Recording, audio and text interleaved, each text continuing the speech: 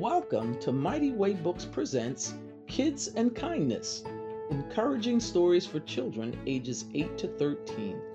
I am your host, Mabel Elizabeth Singletary, and each week I will be sharing children's books centering on kindness, friendship, teamwork, respect, courage, and compassion. We are living in a time where it seems we have gotten away from the importance of loving thy neighbor, i.e., showing kindness and compassion to others. The others I speak of can be people who may not look like you or me or share our views. However, learning to see value in every human being is a lesson from which we all can benefit. I hope you will join me each week to listen and enjoy our stories. And don't forget to visit MightyWayBooks.com, where you will find encouraging and inspiring books for children ages 8 to 13.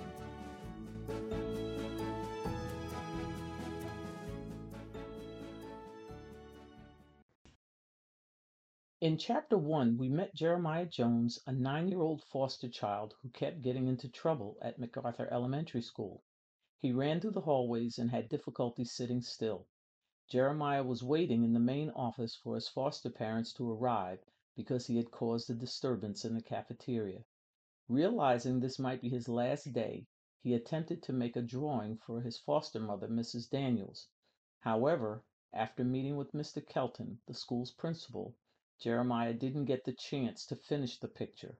The Daniels had decided to return him to the Children's Services office where his social worker, Mrs. Kennedy, was waiting. Chapter 2, Going Home. The long ride was a quiet one. No one said a word. Jeremiah sat in the back seat of the Daniels car with his face pressed hard against the window. He stared out at the changing scenery as they rode past unfamiliar houses, buildings, and a neighborhood park along the way. It didn't take long before he realized his prediction had been correct. The route they were taking wasn't the way to Mr. and Mrs. Daniels' home. He was pretty sure now that he was on his way back to Children's Services.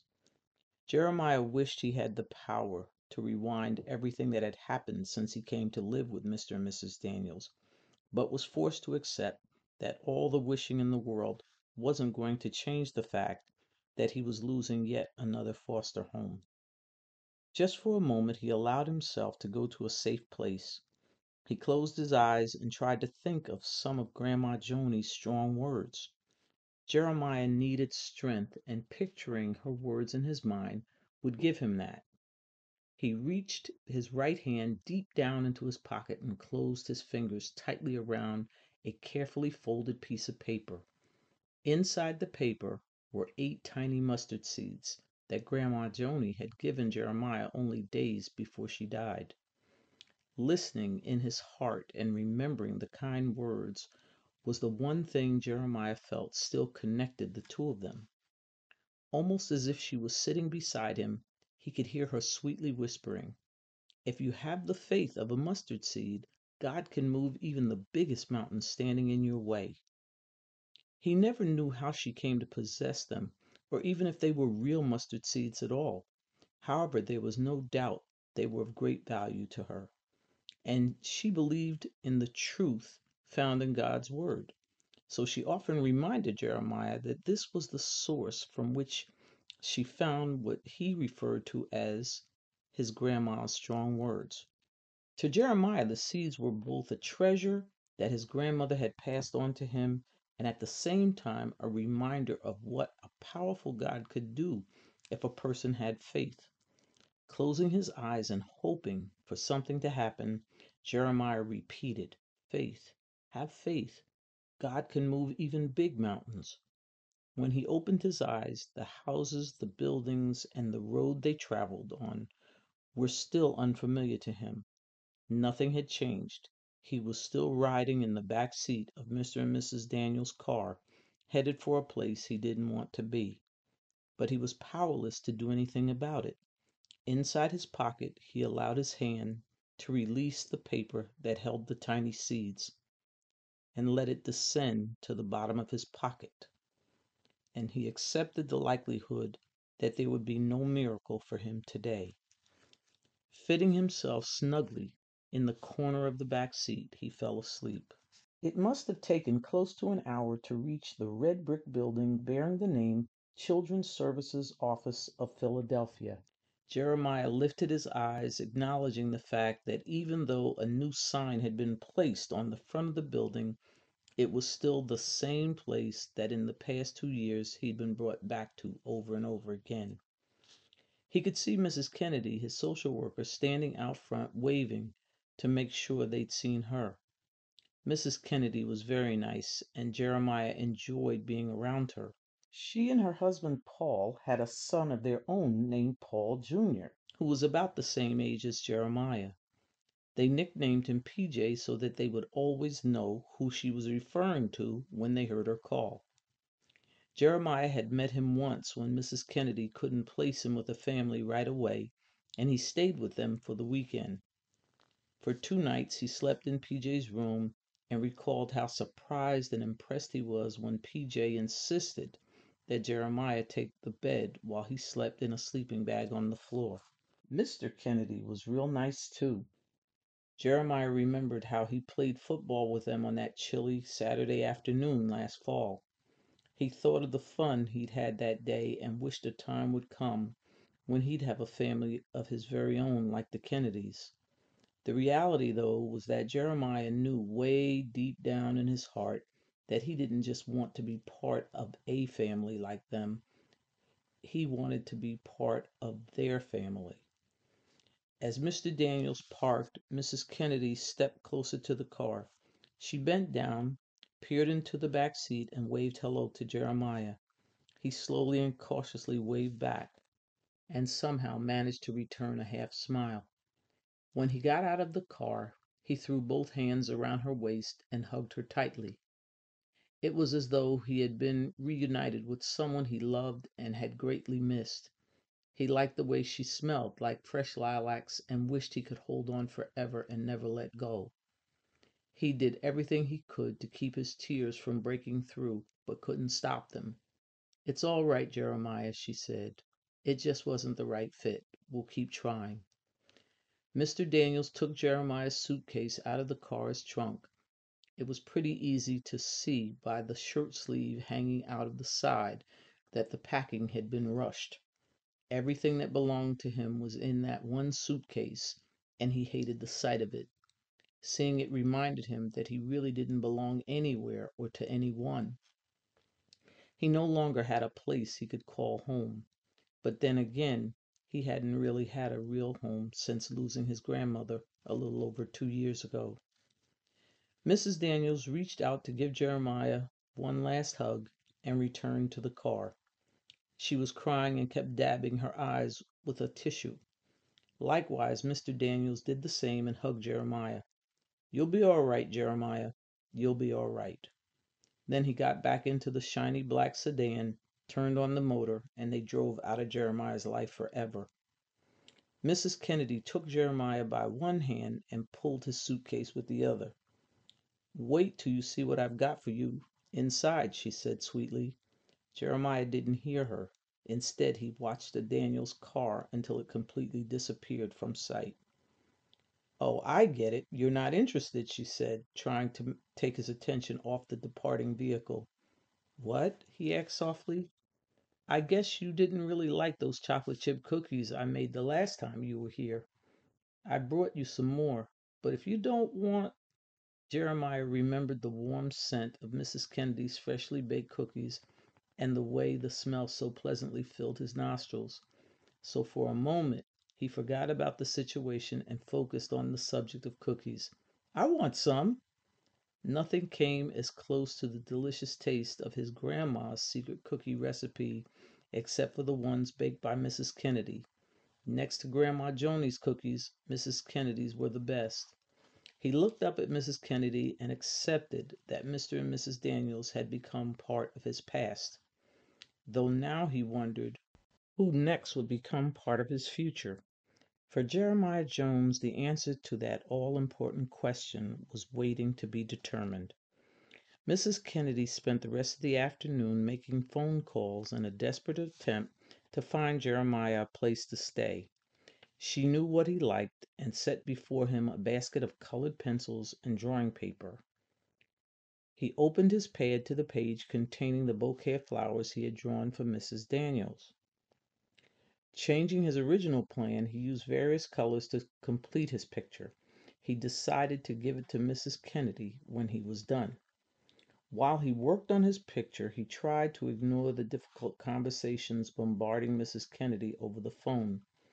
She wasn't having any success finding a solution to his problem. Before long, it was 5 o'clock, and she knew there would be no placement made on this day. Mrs. Kennedy made one last phone call. This one, though, was very different from the others. She smiled and spoke softly to the person on the other end. When she ended her call with the words, "I love you," Jeremiah knew she was talking to Mr. Kennedy. "Okay, Jeremiah," she said, rising from her seat. "Let's go. You're going to stay with the Kennedys for a little while. Is that okay?" Her words couldn't have made Jeremiah any happier. Even if it was only for a day or two, he knew it would be a fun 1 or 2 days, and he looked forward to living with them. Jumping up from his seat, he tore the finished page from the drawing pad. "It's for you," he said, anxiously handing the bouquet picture to Mrs. Kennedy. The time and care he had taken to complete the picture was obvious. When Jeremiah drew, his hands were steady, and he gave all of his attention to his work. His picture had to be just right before he'd offer it to anyone. She kindly accepted it and held the picture with both hands. She admired the drawing, and it made him feel good knowing she appreciated the gift he had created for her. "This is the most beautiful bouquet of flowers I've ever seen, and they look so real. Thank you, Jeremiah. And I just bet you're planning to become an artist someday. Am I right?" Jeremiah shrugged his shoulders. He never thought that he could someday become a person who would draw pictures for a living. He loved drawing more than anything else in the world. There couldn't be any better job than that. Knowing that Mrs. Kennedy acknowledged his artistic talents made him feel important. Maybe he would become an artist someday, a great artist whose pictures would be displayed in museums all over the world. Wouldn't that be wonderful? Jeremiah thought. Jeremiah handed the basket of colored pencils back to Mrs. Kennedy and attempted to help her tidy up her office so they could leave. "Everything looks fine," Mrs. Kennedy said, giving her approval on the room's appearance. "I believe we can be on our way."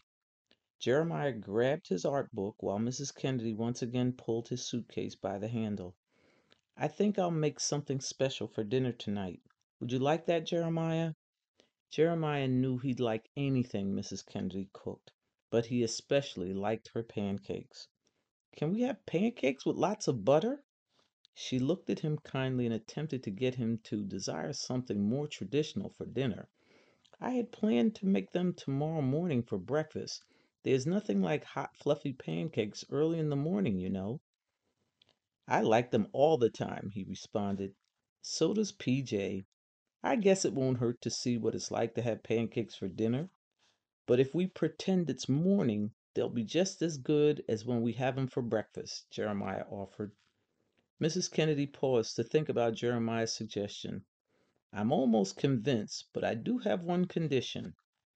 "What's a condition?" "I need you to do something for me." "What do you want me to do?" Mrs. Kennedy remembered how Jeremiah didn't like eating fruits or vegetables. She figured it would be easier if she tried to get him to eat some fruit first. "Will you eat the fruit I give you along with your pancakes?" Jeremiah waited as though weighing the offer. "Deal?" Mrs. Kennedy asked. "Will you make the pancakes real big?" he asked, forming a giant circle with his hands. "Well, maybe not that big, but yes, I'll make them big," she said. Without any reluctance, Jeremiah agreed. "It's a deal. I'll eat the fruit." Mrs. Kennedy placed Jeremiah's suitcase in the trunk of her car and opened the rear door so he could sit in the back. "Mrs. Kennedy, are you sure it's okay for me to stay with you?" "I'm sure, Jeremiah, and PJ will be glad to share his room with you. He likes you, you know. And besides, I don't think you'll take up much space, she said, kidding. Jeremiah felt at ease. I won't, he told her. I just need a little space, that's all. She hadn't been driving for even 10 minutes when she peeked into her rearview mirror and saw Jeremiah had fallen asleep. It had been another real long day in his young life, but for now he was sleeping peacefully. Mrs. Kennedy wondered if he was dreaming while he slept, and if so, what was this 9-year-old dreaming about? One time when she checked on him through her mirror, she thought she saw a smile of innocence spread across his face. She knew if he was dreaming, at least for those few short moments, he was dreaming about something good. They were almost there as she turned the corner and headed in the direction of her house. The Kennedys lived in a small, well-kept bungalow-type home with cream-colored shutters framing each window. It was the last one at the end of a nicely manicured cul-de-sac. Jeremiah remembered the pretty flowers that adorned the front yard. They were bright, colorful, and welcoming. Pulling into the driveway, she silently prayed that Jeremiah would be able to be placed in a loving home real soon. He needed that, and more important, he deserved it. For now, she was glad that she and her husband and son could open their home for him to stay, even if only for a short time. I hope you enjoyed today's reading from Mighty Way Books Presents Kids and Kindness. Please join us next week when I will continue sharing stories from the collection of encouraging and inspiring books for kids ages 8 to 13, which can be found at mightywaybooks.com. Until we meet again, I wish you a great week and ask you to do something nice for someone and to show kindness to everyone.